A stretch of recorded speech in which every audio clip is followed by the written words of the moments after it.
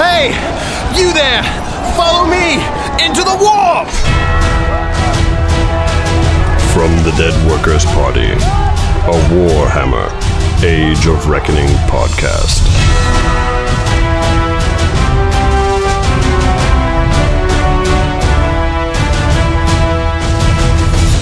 Warp, Episode 8, recorded on October 26, 2008.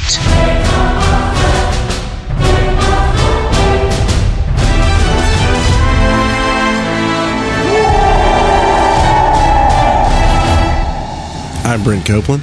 I am Wes Wilson. And I'm Spencer Williams, and man, is it just me or does that theme song just keep getting more and more epic? It does. It does. And maybe a bit piratey.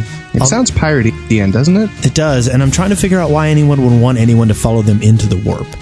Piratey like we stole it from someone? I think... Anyway, welcome to another episode of Warp, the Warhammer Age of Reckoning podcast. And we've got a great show for you today, don't we? Yes. You want me to go over the contents? Please do. Okay, first off, we're going to do a scenario. We were doing Phoenix Gate today, although I still haven't played very much of it. I have played it enough to talk about it. You guys are going to be the big gabbers.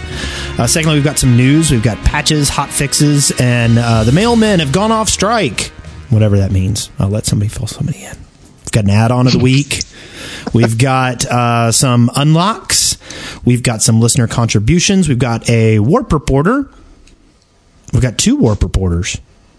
We do? Oh, no, wait. Just one. Somebody edited. No, we just have one. Yes. Yeah. We've got Glenn Barrett talking about siege weaponry. Yes, and this is going to be a part 1 of 2?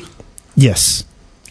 Is it part 1 of 2 or part 1 of 4? It's part 1 of 2. He has 2 other segments as well that he's going to do, but we don't know how many they're going to end up being. Gotcha. So it could be like weekly and weekly forever. Yes. So it could be part 1 of 4 billion. Yes. Awesome. Doesn't that sound great? It does. Now, of course, Eric is not here, I think we should mention, because he died of the clap. Well, actually, he's here. We should just say he's here. Yeah, but he's dead of the clap. I mean, his corpse is there. Yeah. He claps if you really sometimes. want to look at his corpse, Eric, I mean, I like to think that Eric was the spirit that possessed the body, his mere earthly shell. Anyway. He's going heavy podcast support on this episode. So anyway, let's talk about how our weeks were. Wes, do you want to go first? Sure, I'll go first. I started off my week playing on Order over on Iron Rock. I needed to get on and try to level my guy up, and I did some scenarios with other people in the guild. Target is not attackable. In particular, I grouped up with Lascivious, and we did scenarios for a good chunk of the night. And I was playing with my Rune Priest, and I got number 1 healer of the whole scenario 4 times in a row. And I was very proud of myself. I was like, yes. And actually, the last time after I did it, a guy named Anaximander sent me a message and said, that was a dazzling display of healing. Were you using that cheap mod that lets you automatically heal the person that's has the lowest health? Nope. I use no healing mods. That is just me. Now, did you use Grid? Nope. I don't really consider that on the same line as No, I did not use Grid. All I used was the guild. I mean the warband little. The windows, yeah. Now, when you do that, do you have to reset those every single time? Yes, every time I go into a scenario. I wish they would fix that because I'll check the mark saying, yeah, I want these every time, and every time I've got to go in and uncheck them and then check them back. Yep. It's frustrating. But I was pretty proud of myself because I was like, wow, really? I got, and then some guy and it was really, I have to say, I think I did pretty good. There were some, large, fights going on, and Lascivious was playing a Ironbreaker, I believe, and went into the middle of the fight and basically stood by himself with the entire opposing team around him fighting him. Nobody turned to me, and I kept him up for like 3 or 4 minutes. It was astounding.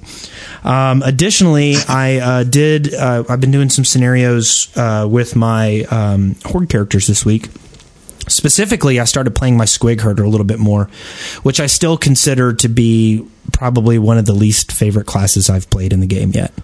I think that's kind of a ongoing thing with most people who play Squig Herders. And I don't really know what's not fun about it. I think it's mostly just the fact that I feel like a DPS class with no DPS. I do know people that are enjoying playing that class quite a bit, and I think that they can be played well and get a lot of DPS. They're definitely a lot more work than, say, a Witch Elf or a Witch Hunter. Well, and I think a lot of it, too, is the perception that people have coming into the game that it's like a Hunter from WoW. It does operate similar to a Hunter from WoW, but like a Hunter from WoW is range DPS, which I don't consider Squig Herder range DPS. What do you consider the Squig Herder to be? I don't know, but it does not do enough DPS to be considered. You know, it doesn't get up there with like a Sorcerer in my I'll give you that, eyes. Absolutely. What I've gotten to the point where pretty much what I think I am is a harrying class. My goal is to torment the healers and the DPS that are in the back of the ranks. Now, I have to say, just sort of as a counterpoint, that I'm not playing a Squig Herder because I tried to play one, and watching the bouncing squig actually made my eyes hurt, so I had to stop. But my duo with Grinthrax and then Shanks is a Squig Herder, and he's topped out on DPS in what are they called? Not scenarios, but scenarios. That's what I mean. I'm sorry. I'm a little under the weather. Forgive me. But yeah, in scenarios, he's topped out on damage several times. So, I mean, they can be played as a range damage dealer. And it might just be that, I'm only 10th or 9th level or something like that, and I still need to get some of the more high-end stuff to really, pull my weight. But I found that I would have rounds where I would not die. I would be dealing damage the entire game, and I would be in the middle of the pack. Yeah. Maybe you're more like a druid.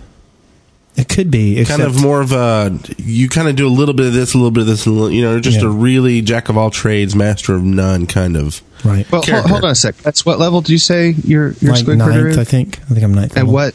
I mean, are you in rank 1 scenarios? Yeah, I'm tier 1 scenarios. Okay. Oh, all right. Well, who knows? Maybe you just suck with them. It could be. It could be. What I've been trying to do with my Squig Herder lately is I try to make sure, and I just got my, I also haven't played around with my other Squigs all that much. So I also want to poke around with seeing, like, what I'll do is I'll send my Squig after, the Rune Priest that's in the back of the combat, and so that he's got to waste his time healing himself. And, my hope is that I'm distracting other people so that the major DPS players can really pump out some juice. I do like my snare. I love when, somebody comes up and starts trying to attack a group, and then you can tell they're going to turn around and run back the way they came. And then I shoot my little, no running thing on them, and they slow down, and then, the witch elf jumps all over them and slaughters them. That's a lot of joy. I also found an interesting quest, and I'm still confused by this one. I was walking from Ostland to Troll Country, and on the right there was a little gate right near where all those guys are fighting. If it's due east of the RVR zone, and there's like this little bridgey type area with like red and blue people fighting, and there was a doorway over there, and I went over to it and I tried to open it. It looked like one of those graveyard doorways, but it didn't open. It activated a quest called What Lies Beyond, and I'm like, ooh, and it's like, go into the depths and recover what's there, and I'm like, okay. And then I tried to open the door and it wouldn't open, and then a spider started attacking me from the back, so I was like, well, that's really inconvenient. So I attacked and killed him, and I got some kind of quest item. And then I could never open the door. And so then I looked at the quest item, like I just examined it, and it completed the quest. And I was like, that is the weirdest thing. What do you mean what lies beyond? It's what lies behind. It's what's behind me that's going to attack me when I try to open this gate. I think you will never know what lies beyond. For all you know, behind that door was a lifetime supply of candy. I know. I like You'll never candy. know. No, It also could have on the been- table. We do have it here on the table. We have a 1.5 foot wide skull full of candy here. Nice. Don't you wish you Nice. were here having candy? No. I hate candy and everything about it. There are dots here. More dots. And then, but I'm having a little bit more fun with my squig herder, like I said, just because I had to completely reevaluate what my purpose was.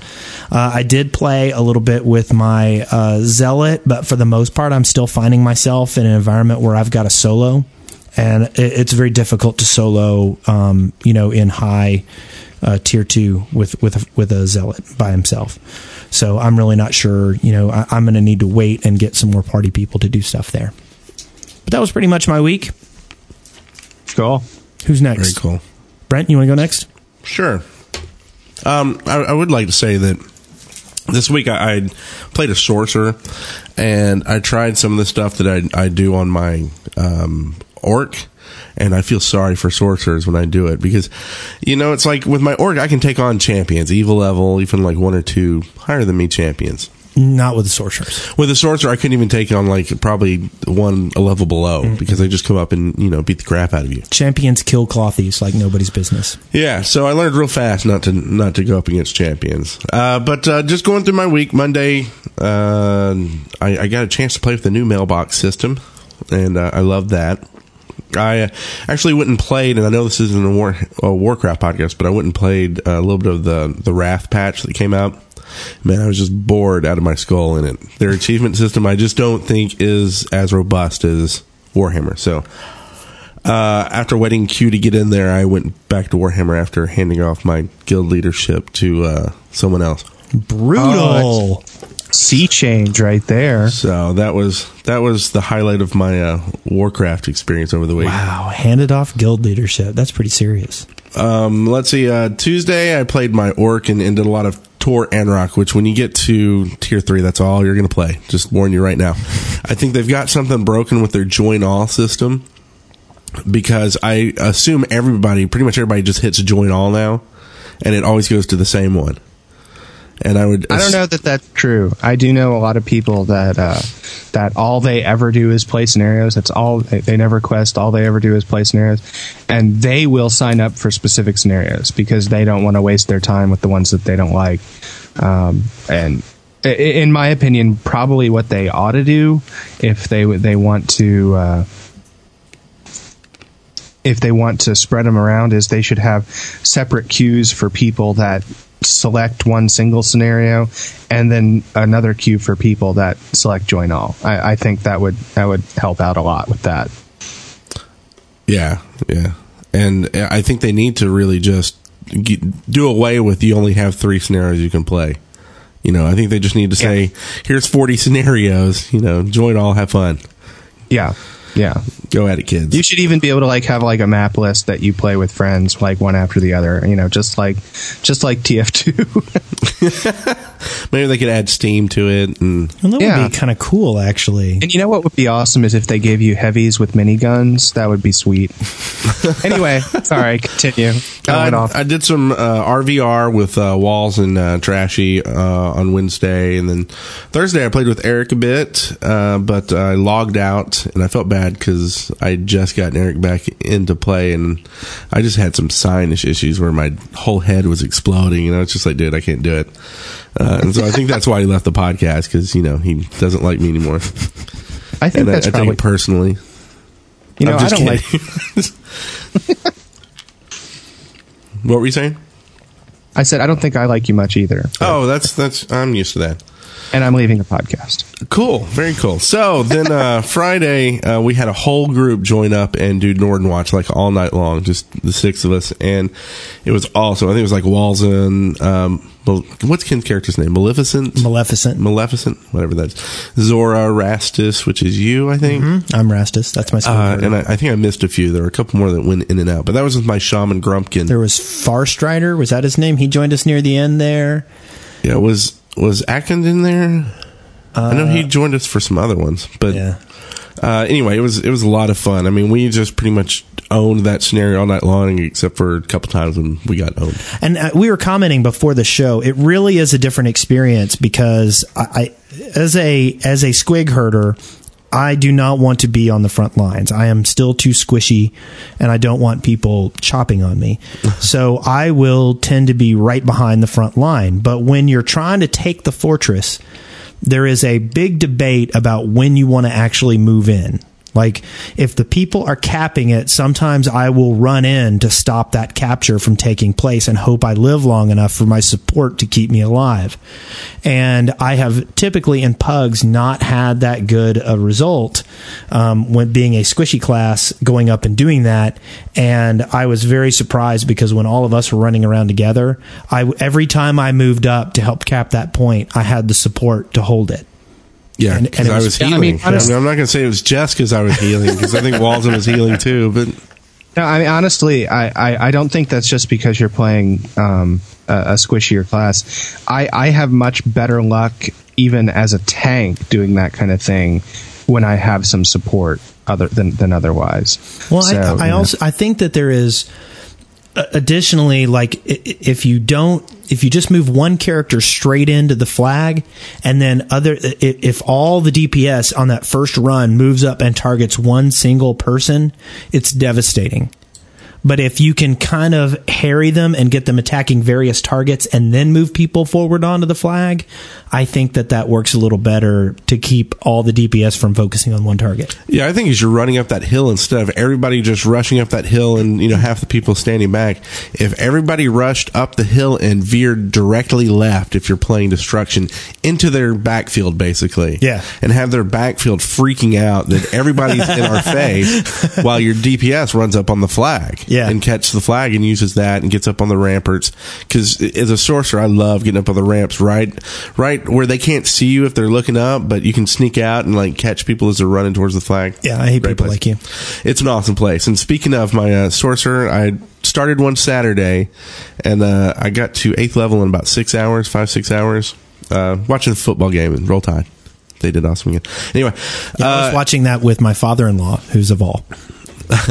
He wasn't happy, was he? Neither were the fans in the stage. I was sitting there, and they'd have the picture of the cheerleader with her head on the table, the Tennessee cheerleader laying her head down on the table. I was like, oh, those poor Vols, they're just getting yanked all over the place. Oh, no, they were just drunk. They do that every game. That's okay. But I figured out something really cool, and probably everybody's seen this. But, okay, if you've played a high elf, one of their first PQs where the elves come streaming across the bridge, and then the Hydra is the final boss that you fight.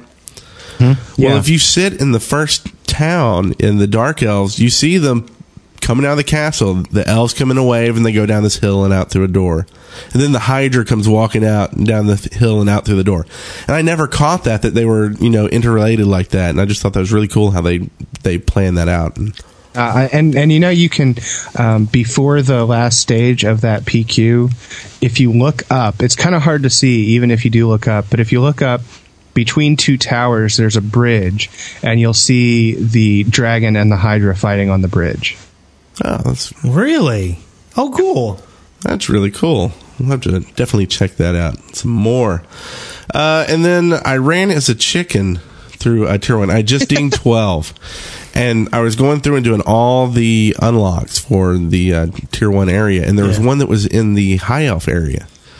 And it just seemed so cool to do that I had to do it. So I ran through as a chicken, and I had to swim like 5 miles. It took forever.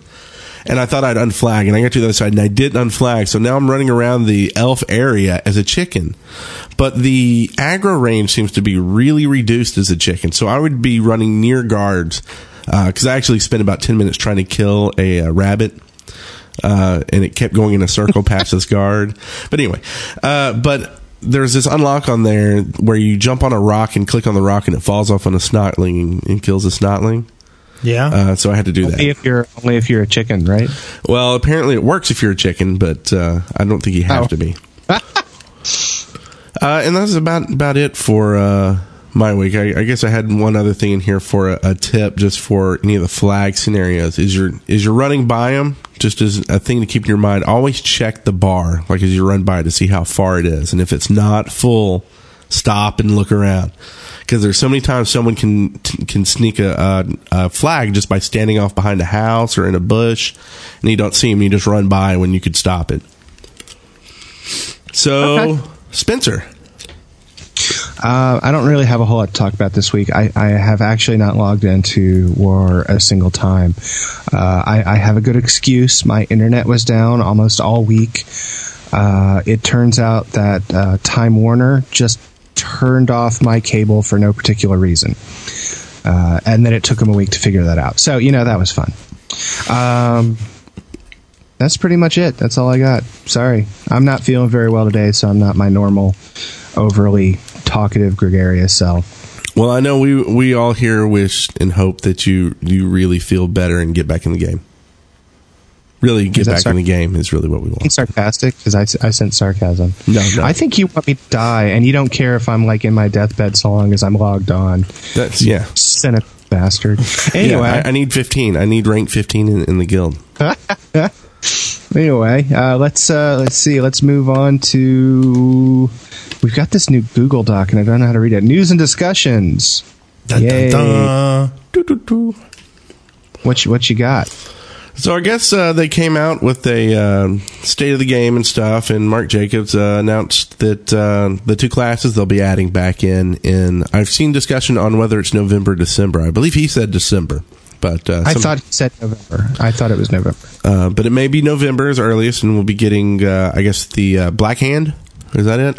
And the Shining Knight of something order tank. The Knight of the Blazing Sun, something like that? Yeah, some cutesy elf name or something. I don't know. Sigmarite. It's an Empire class, an Empire tank.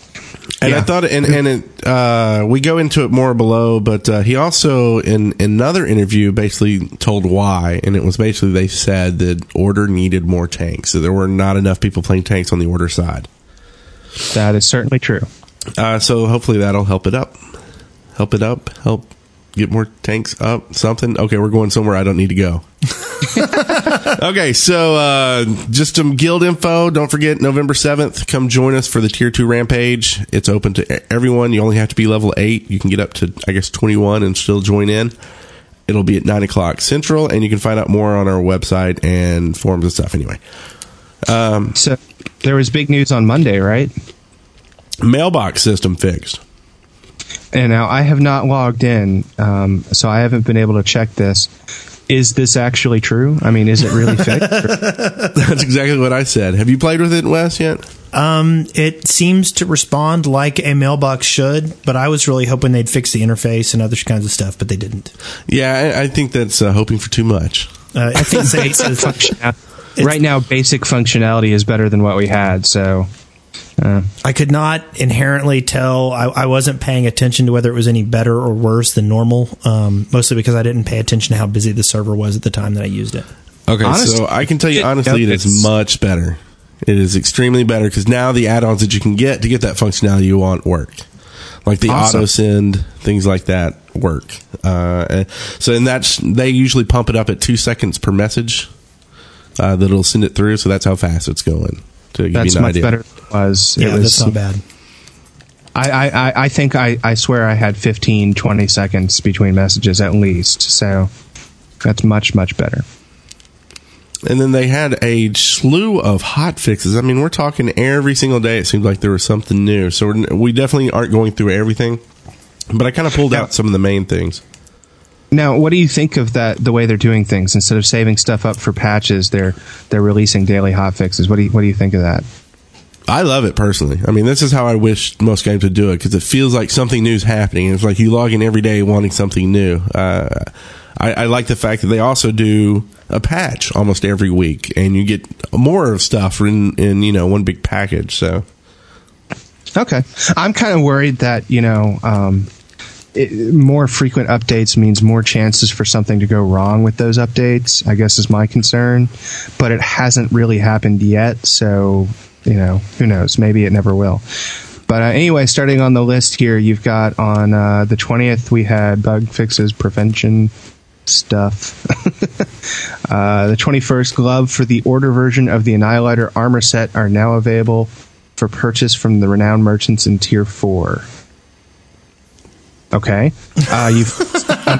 We don't have to read through all of these.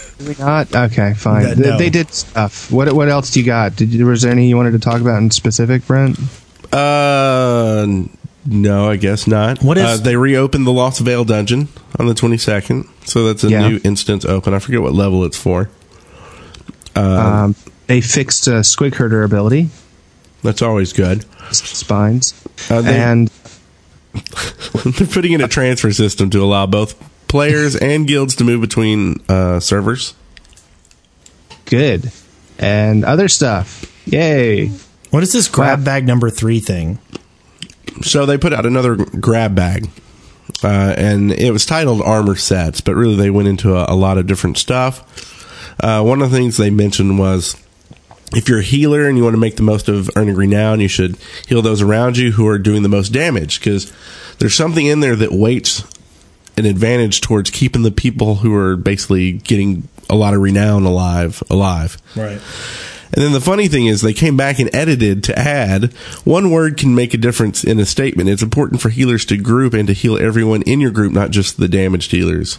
So they basically saying they didn't intend to say that only heal those people. Yeah. Boy, I bet that was a really uncomfortable hour or so playing a tank in scenarios. I'm a player too. Heal me. Heal me. I'm a player too. Let's see. Due to the impending character transfers, there will be no new realm population bonuses for the upcoming week, and that makes perfect sense. They don't want people gaming the system just for the experience bonus.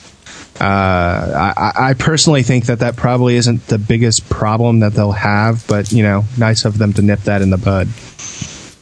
And speaking of experience and taking advantage of that, RVR has now been given a 100% experience bonus. And this is moved up from 50% to 100%. So yeah, this is specifically Lake RVR, isn't it? Yes, because now you get twice as much as you would in a scenario, which is still not enough. Really? Have you poked around with it? I have, and most of the time it's because you're in a large group of people and it divvies out that experience. So you kill someone and get 50, 100 experience, and it's just you're just not killing as many people as you do in a scenario. Well, you haven't got that quick bounce back too. I mean, when you die in Lake RVR, you go a long way away and then you have to come back. Whereas in scenarios, you're dying and being teleported, 50 feet back for you to run back in and get killed again. Yeah. Well, that's not as big a deal once you have your mount. I kind of think that the inherent problem with Lake RVR is that there's too many of them and they're too spread apart, and it's kind of hard to get a lot of people together to do one, just because of how spread apart they are, geographically. And I think a lot of that will change, right? When we get to 40 and it gets a little more concentrated. When we hit rank 40 and we don't have anything else to do but scenarios in Lake RVR, then yeah, I think there's going to be a lot more Lake RVR done. But until then, I sort of think that the population is too fragmented for them to work. And that's unfortunate, because I was talking to Rootbender about this, and in the last beta, when rank 20 was the highest you could go, the tier 2 Lake RVR was the place to be. There were tons of people there all the time. Basically, people were waiting for that 15-minute tick to go off so that they can start fighting again, and it was a lot of fun. But now, people are, first they're out leveling the lakes right when they hit their peak time to do them, right? That's sort of a problem, isn't it?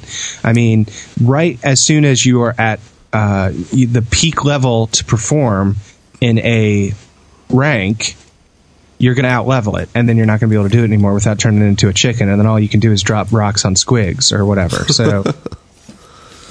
Yeah, I think there should be I still think there should be a scroll back of levels. Like if you want to do tier 1 up to level 15, your level should get scrolled back to 12. Yeah, I think I would prefer something like that over the chicken to de-level you like they level you up. Right. Now, I think in the long run, that's going to the chicken system is still going to be beneficial, and the reason I say that is I think it's going to sort of really focus people on the higher level content rather than allowing them to dilute the population by going back to the older stuff. Now, does that mean that it's going to be more fun to do the same stuff all the time? I don't know. I mean, there is a lot of Tier 4 stuff to do, a lot of it. So we'll just have to wait and see. Yeah, so that's something that I'm sure they'll be adding more stuff, and I know they've talked about adding an armor and stuff. So they'll work on that and air quote fix it. I'm sure in the future. So the next thing we have is a post from one of their developers about Witching Night from a dev diary. I'm not going to read all this because basically I can sum it up in one statement, which he basically says on the Witching Night they're going to have boss mobs roaming the RVR areas with fat loots. So, and the Witching Night is going to be Halloween, right? Is that what you're talking about? Yes. So instead of trick-or-treating and running around getting magic wands to turn your friends into stuff, you're going to get to go kill something. That's basically how they phrased it. And I got to tell, that makes me a little grumpy, actually. Because, Halloween is the night when everybody needs to go out, not stay in. So don't do any... Oh, I see what you're saying, because you want it on more than one night. Yes. Is it just going to last that one night? I mean, I know that when other places, other games do those holiday things, they last for like a week or something. Yeah, they didn't really say so much. It kind of says, they said on the Witching Night, so you would think one night, but hopefully they will do it for more than that. See, I would love to do this on Saturday night. Yeah. But Friday night, I want to go out and see costumes and silliness. Yeah. You know what? But I do think that I'm glad that they're keeping their holiday celebrations in line with the game. This holiday thing that they're doing for Halloween, at least, is about murdering people, which is sort of what war is about. So I look forward to murdering people because of Christmas, maybe murdering people because of Easter. I can't wait for the Easter murder, personally. That's going to be... I think you're onto something. I hope on Easter all the bunnies around the world, the little ones you go kill because you hope there's an achievement when you kill 1,000 of them. I hope that they all turn into 40th level mobs that go around and kill everybody. What other would be a great holiday be about murdering something? Ooh, Valentine's Day. Oh, Valentine's Day. Hey, I love you, stab. I love you, stab. Anyway, let's see. The ban hammer for spammers is up to 12,077 spammers, down so far. I really want to see this number go up. I honestly wanted it to be 6 digits by now. Maybe they haven't had that many accounts that they've had to deal with, but seems like it would be awesome if they did. No, I haven't been I still get spam, but not nearly as much. So the stuff and it's much shorter too, right? They can't do these full sentences they used to do. They have to do. And unfortunately, what is it? The spam mod, what is it called? Spammy is not as effective against the short stuff, but it still does help. It still does help. So, and I looked at this number and I said, is that the amount of subscribers left in Age of Conan, or is the Banhammer? Vanguard. Now, I am secretly hoping that every single one of those is a full paid copy of the game. Because if you think about it, that's $500,000 for the company. Oh, sweet. Wow. Yeah, I'm like, I want more spammers to buy more games. I know. I really do. They're buying in bulk somehow. So I'd say probably, 400,000? I don't know.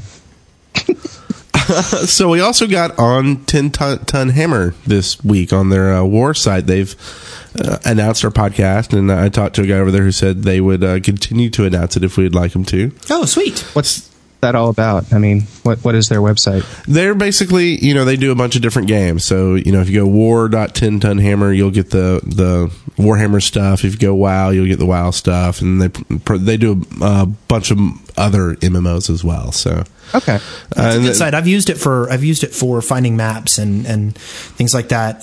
If I'm doing a game and I need to know a map of a dungeon I'm in, I'll go to 10 Ton Hammer a lot of times.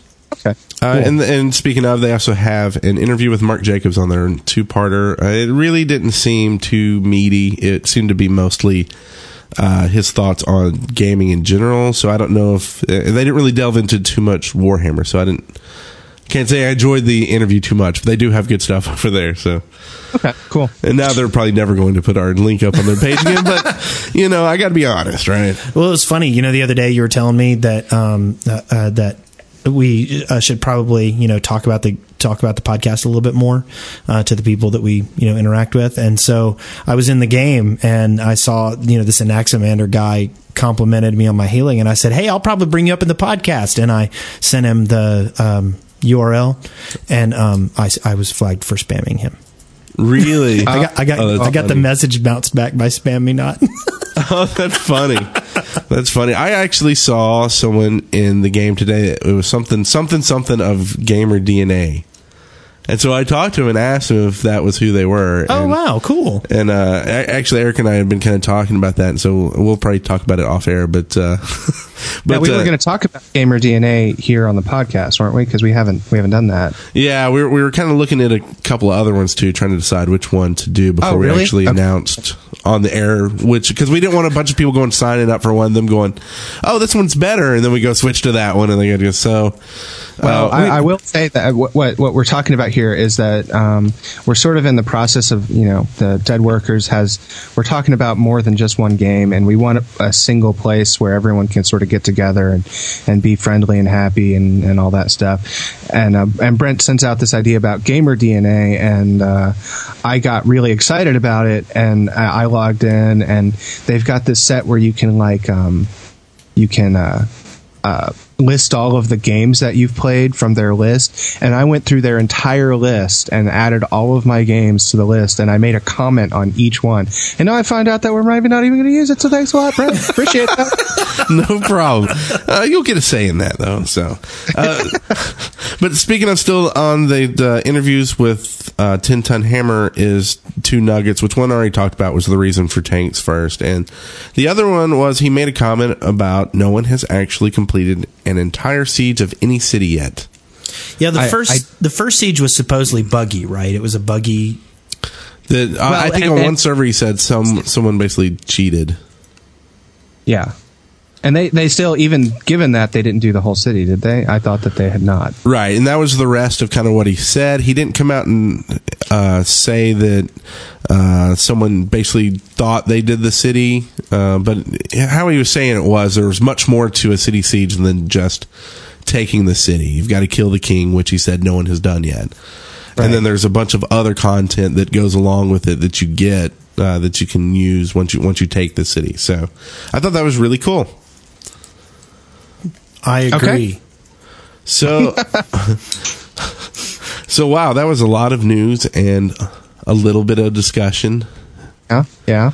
We're not having a big blowout discussion like we did last week, but that's okay. Let's see, what else are we going to talk about here? We got a couple contributions. Right? We got one email. We got a few, but I guess we're going to talk about this. Yeah, sure.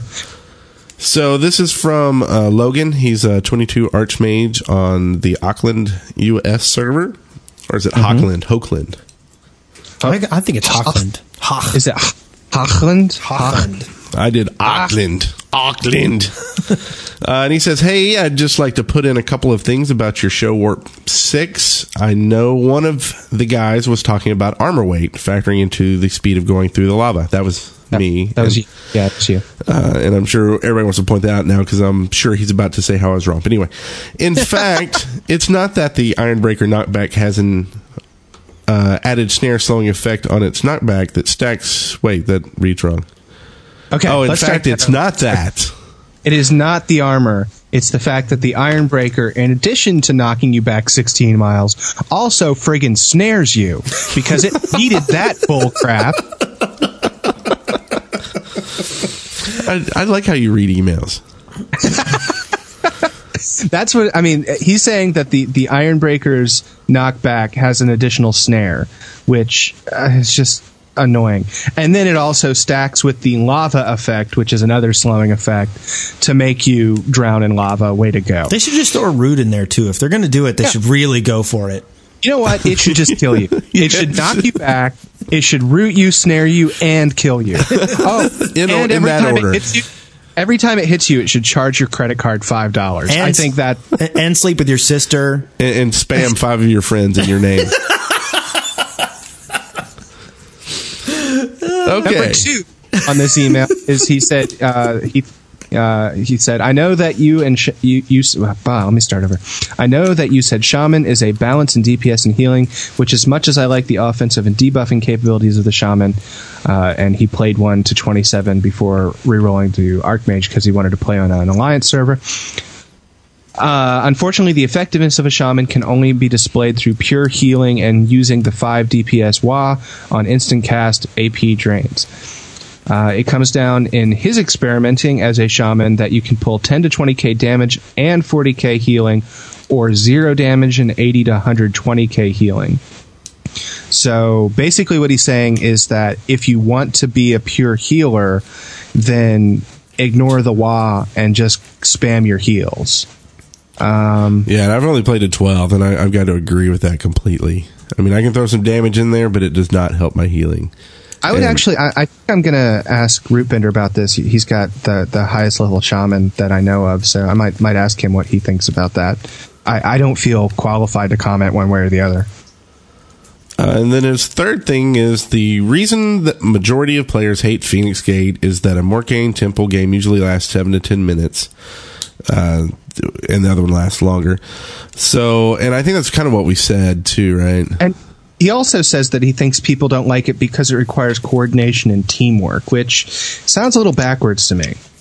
I like coordination and teamwork, and I enjoy that part of the game, and it makes me sad if people do not. Is that your experience?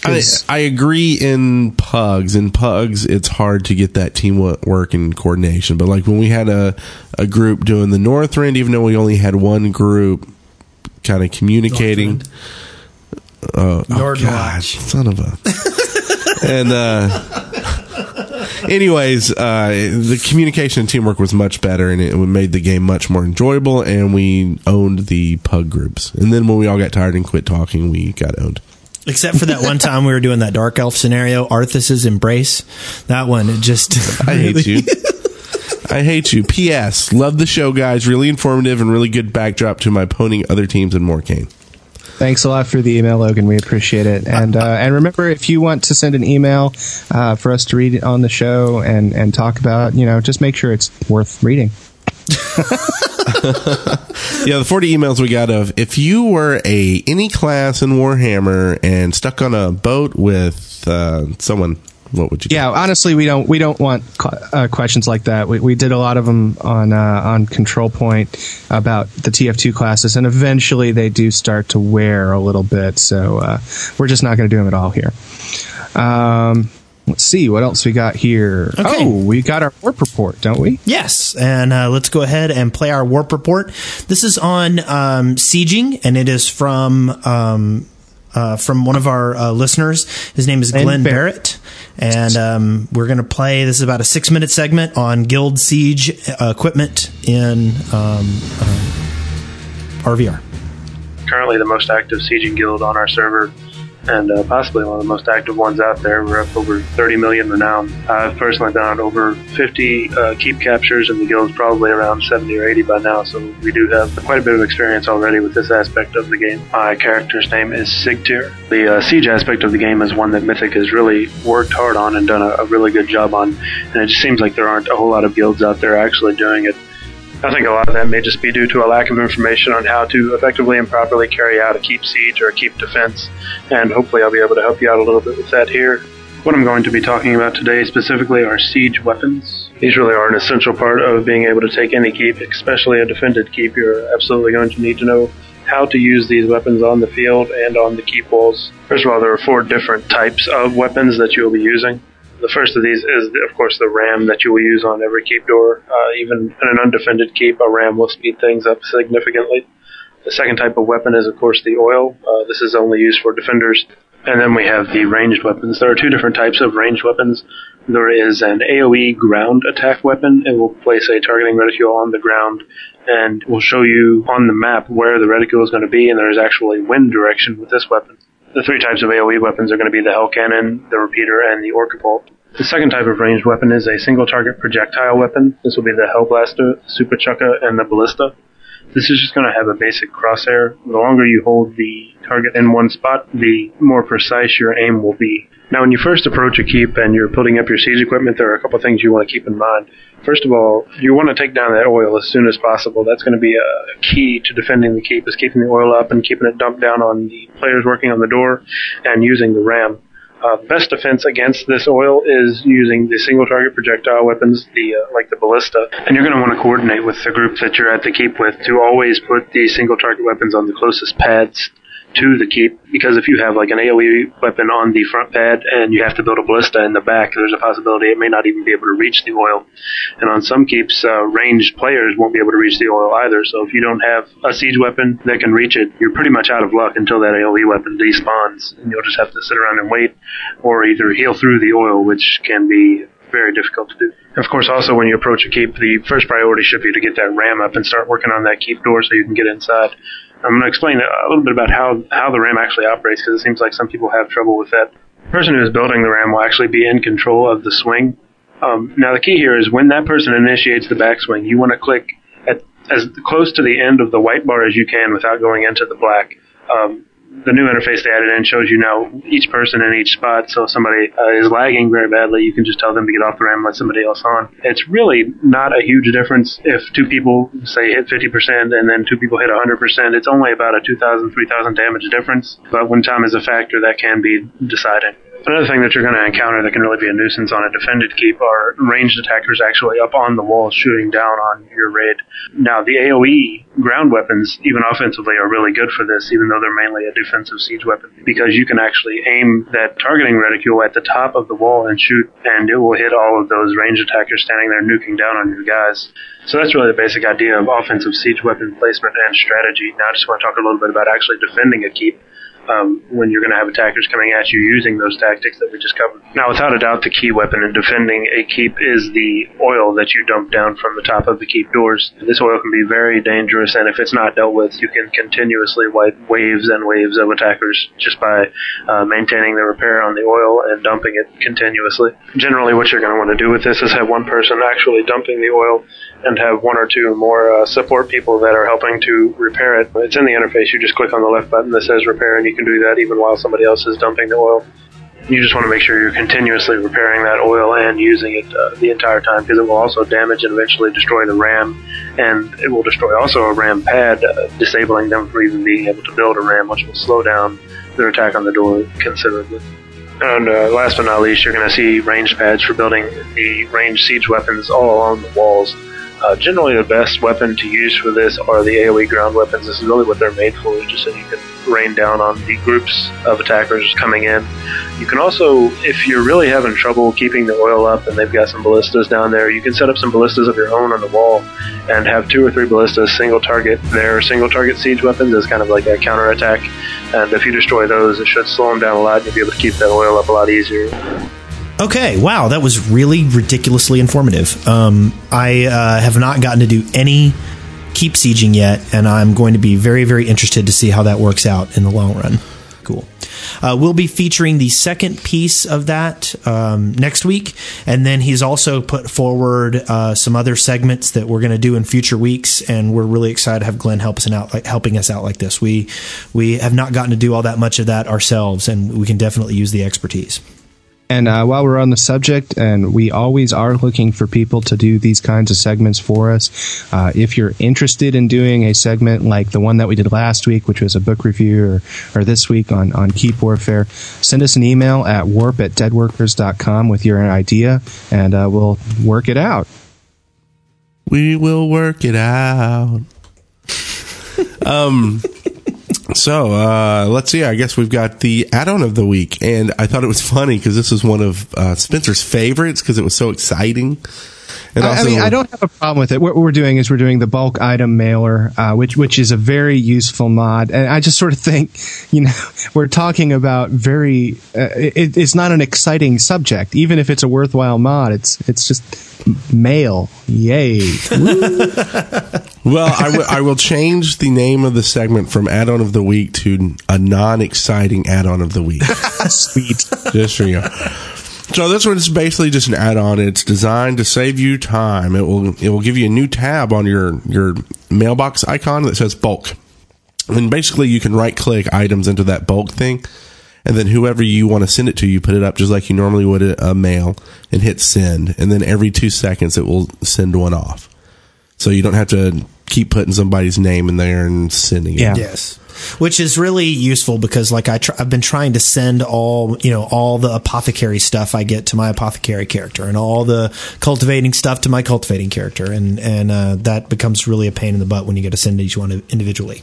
Yeah, and he's got some planned features. It sounds like they're things from WoW, like the auto name complete and address book, kind of stuff like that. Honestly, a lot of this stuff should be in Warhammer by default, but I think it's pretty clear that the mail system was an afterthought and not really very well designed. So you think it was kind of one of these where they were like, okay, we got everything? We got everything in the game? Okay, we're ready to launch. Hey, I was trying last night to mail myself something down to my office. Mail? Oh my God! I find a mailbox. Forgot about mail. Let's just handle it using this code that we have from this other game. Let's do that. It'll work. It'll work fine. We're releasing the game tomorrow, and we have no mail. What are we gonna do? Do. So anyway, there are. Let's give him a title. This mod will help with that. In a big way, in a really big way. And it does support Rolodex mod. So if you've got Rolodex mod, you can get the contacts from it. And we'll link to this mod from, you can get it at Curse. So we'll link to it in the show notes. Yeah. Which brings us to opening the tome. Let's get a week. And for that tome, I'm serious. I think next week it should make like a rainbow sound, like. I think Eric, something. you need to make a thing that's like opening a book and a bunch of bats coming out. Scooby Dooby Doo. Exactly. Where are you? I got a tome unlock. Now I'm gonna give you the title one. It's the Lumberjack. That's a fact. So, Shut up. To get the Lumberjack title, what you need to do is you need to examine Root Walker remains in the Shadowlands, and the number is 12,500 and 57,900. And you just go up and click on it, and you will get the Lumberjack. That's a fact. Oh, sorry. And that's why I'm saying, because it was so unexciting that I thought I would make it seem more exciting.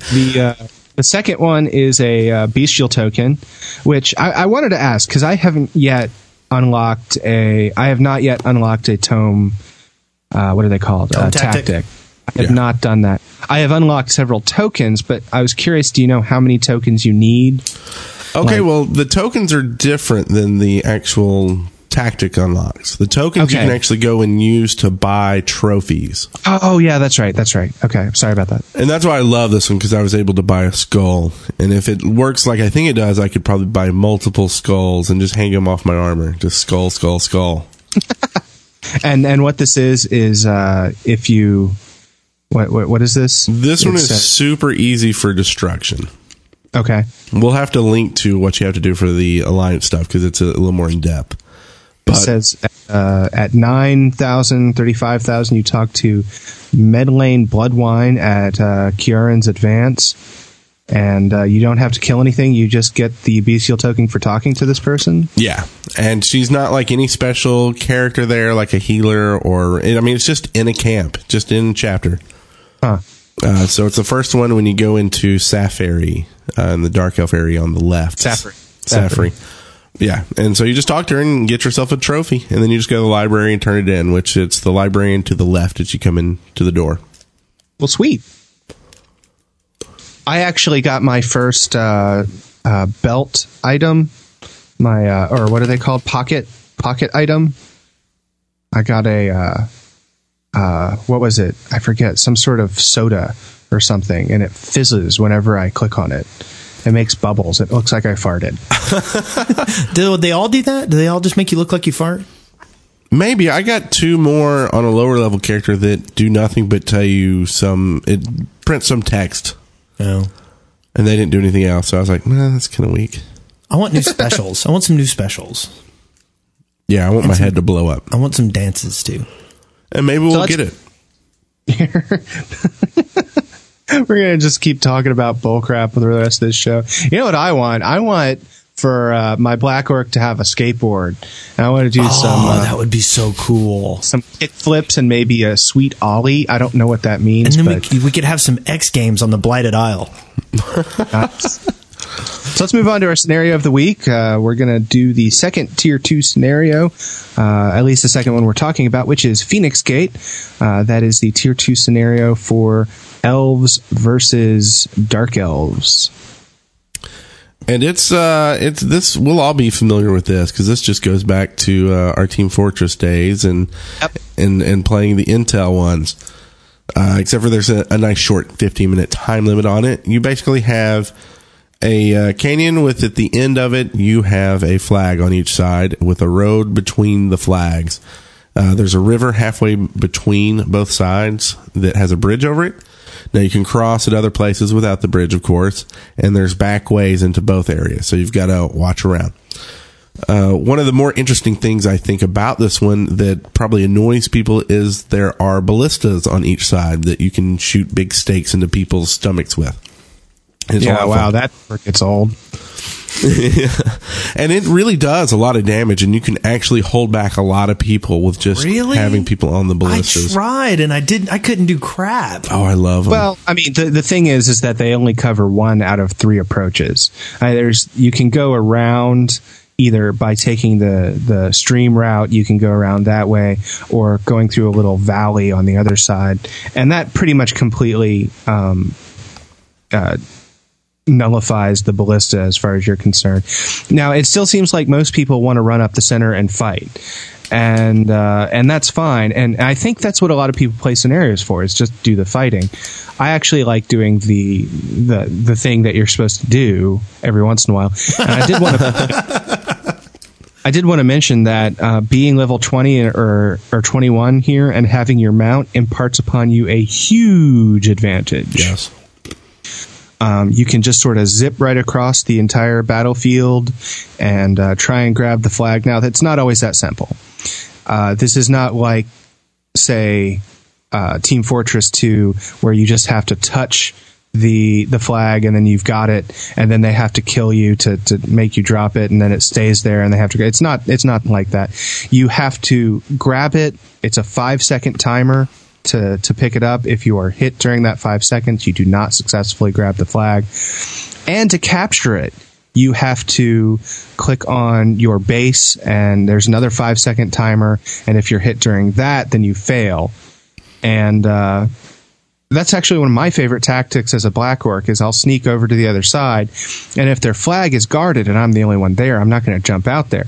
I'll be able to live, but I won't be able to grab the flag, and I probably won't be able to kill anyone because my damage output is crap. So instead, I'll hide right there around the corner. I'll wait for a flag carrier to come back, and then I'll jump out and start beating on him to keep him from capping. That's what my favorite thing to do. So, and that brings up one other big difference between this and, say, other capture the flag FPS games, is that when you kill them, the flag doesn't just drop there. It goes back to restart. So you have reset the flag, and they must go back and get it again. That's pretty brutal, actually. Basically the same thing as Unreal Tournament. That sort of happens in Unreal Tournament. Okay. So.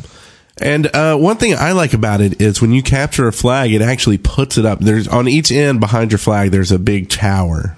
And every time you capture their flag, it actually puts it up on the tower. And so you have, I guess, 4 spaces for it to put the flags up there. And of course, the 5th one, you win, I guess, the game. Yeah. Or time runs out. That's usually what happens, is time runs out first. Yeah. And it's not a number of captures. It's still points. 500 points wins the game. I'm not sure how many points a capture gives you. Does anyone else know? I don't actually know that. Well, there's a certain amount of points that you get for capturing the flag, and it is substantial. Now, this is not as popular as Morkane's Temple because it does typically go the distance, and I think the reason it goes the whole 15 minutes is because people aren't using teamwork. I've actually won it more often than it going the distance, just because whenever I'm playing with guildies, and we're on Vent, and we're talking and strategizing, and that gives us a really big advantage over people who are just there in a pickup group. And when you get the heavy and the medic going up the center, and you pop that over, and they go around the side and grab the flag, and sorry. It could also be that I'm playing with people that are more used to this style of play than, I don't know, people who are Warcraft people coming over and trying to play it like it's a battleground. I don't know. So I've found that most of the reason I find that this belabors has to do with you either get people all attacking or all defending. There doesn't seem to be a strike force, that's more streamlined. And so you either end up with this big clump of people defending right in front of the flag, and the game bogs down because everybody's an entire team is on defense, or you bog down because the other team goes all offense, and then no one's defending. Well, I don't know that I have that problem with it, just because it does seem like most people are just going to run up the middle and start fighting. And you will occasionally get big groups of people at one or the other flag point, but it's still very feasible to hop in there and grab the flag when no one's paying attention, and then go back and get a capture.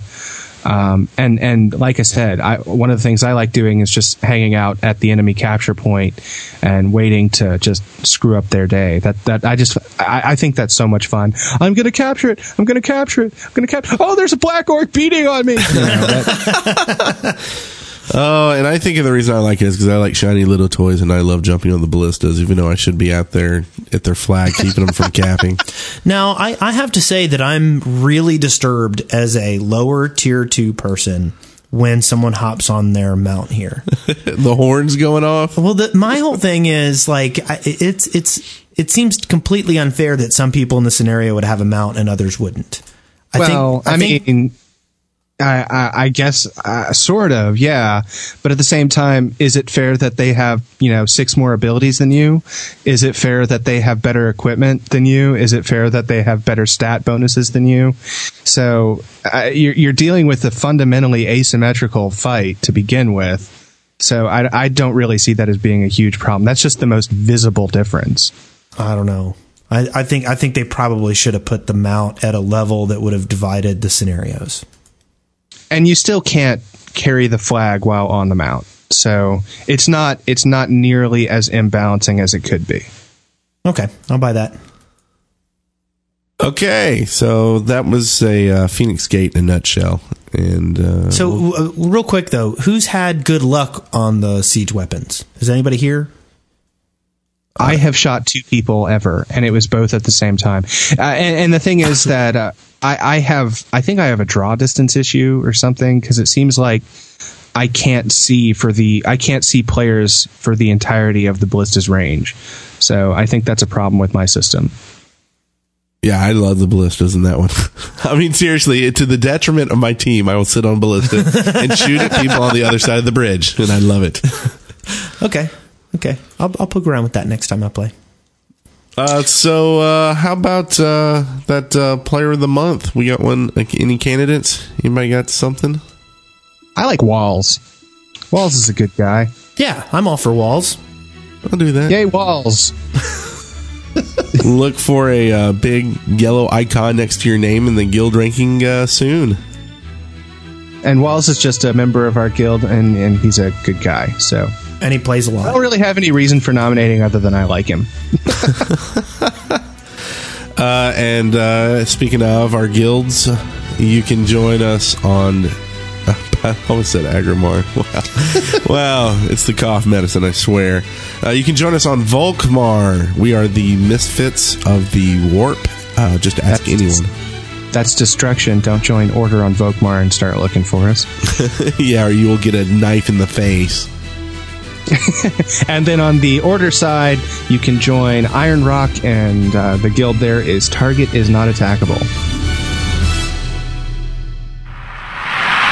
Congratulations. You are now at the end of another episode of Warp, a podcast brought to you by the Dead Workers Party.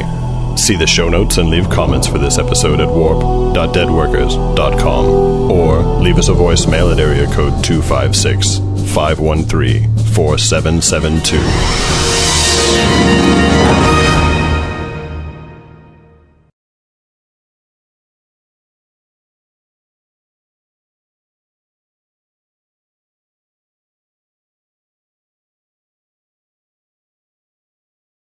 Have we ended another episode of this fine show?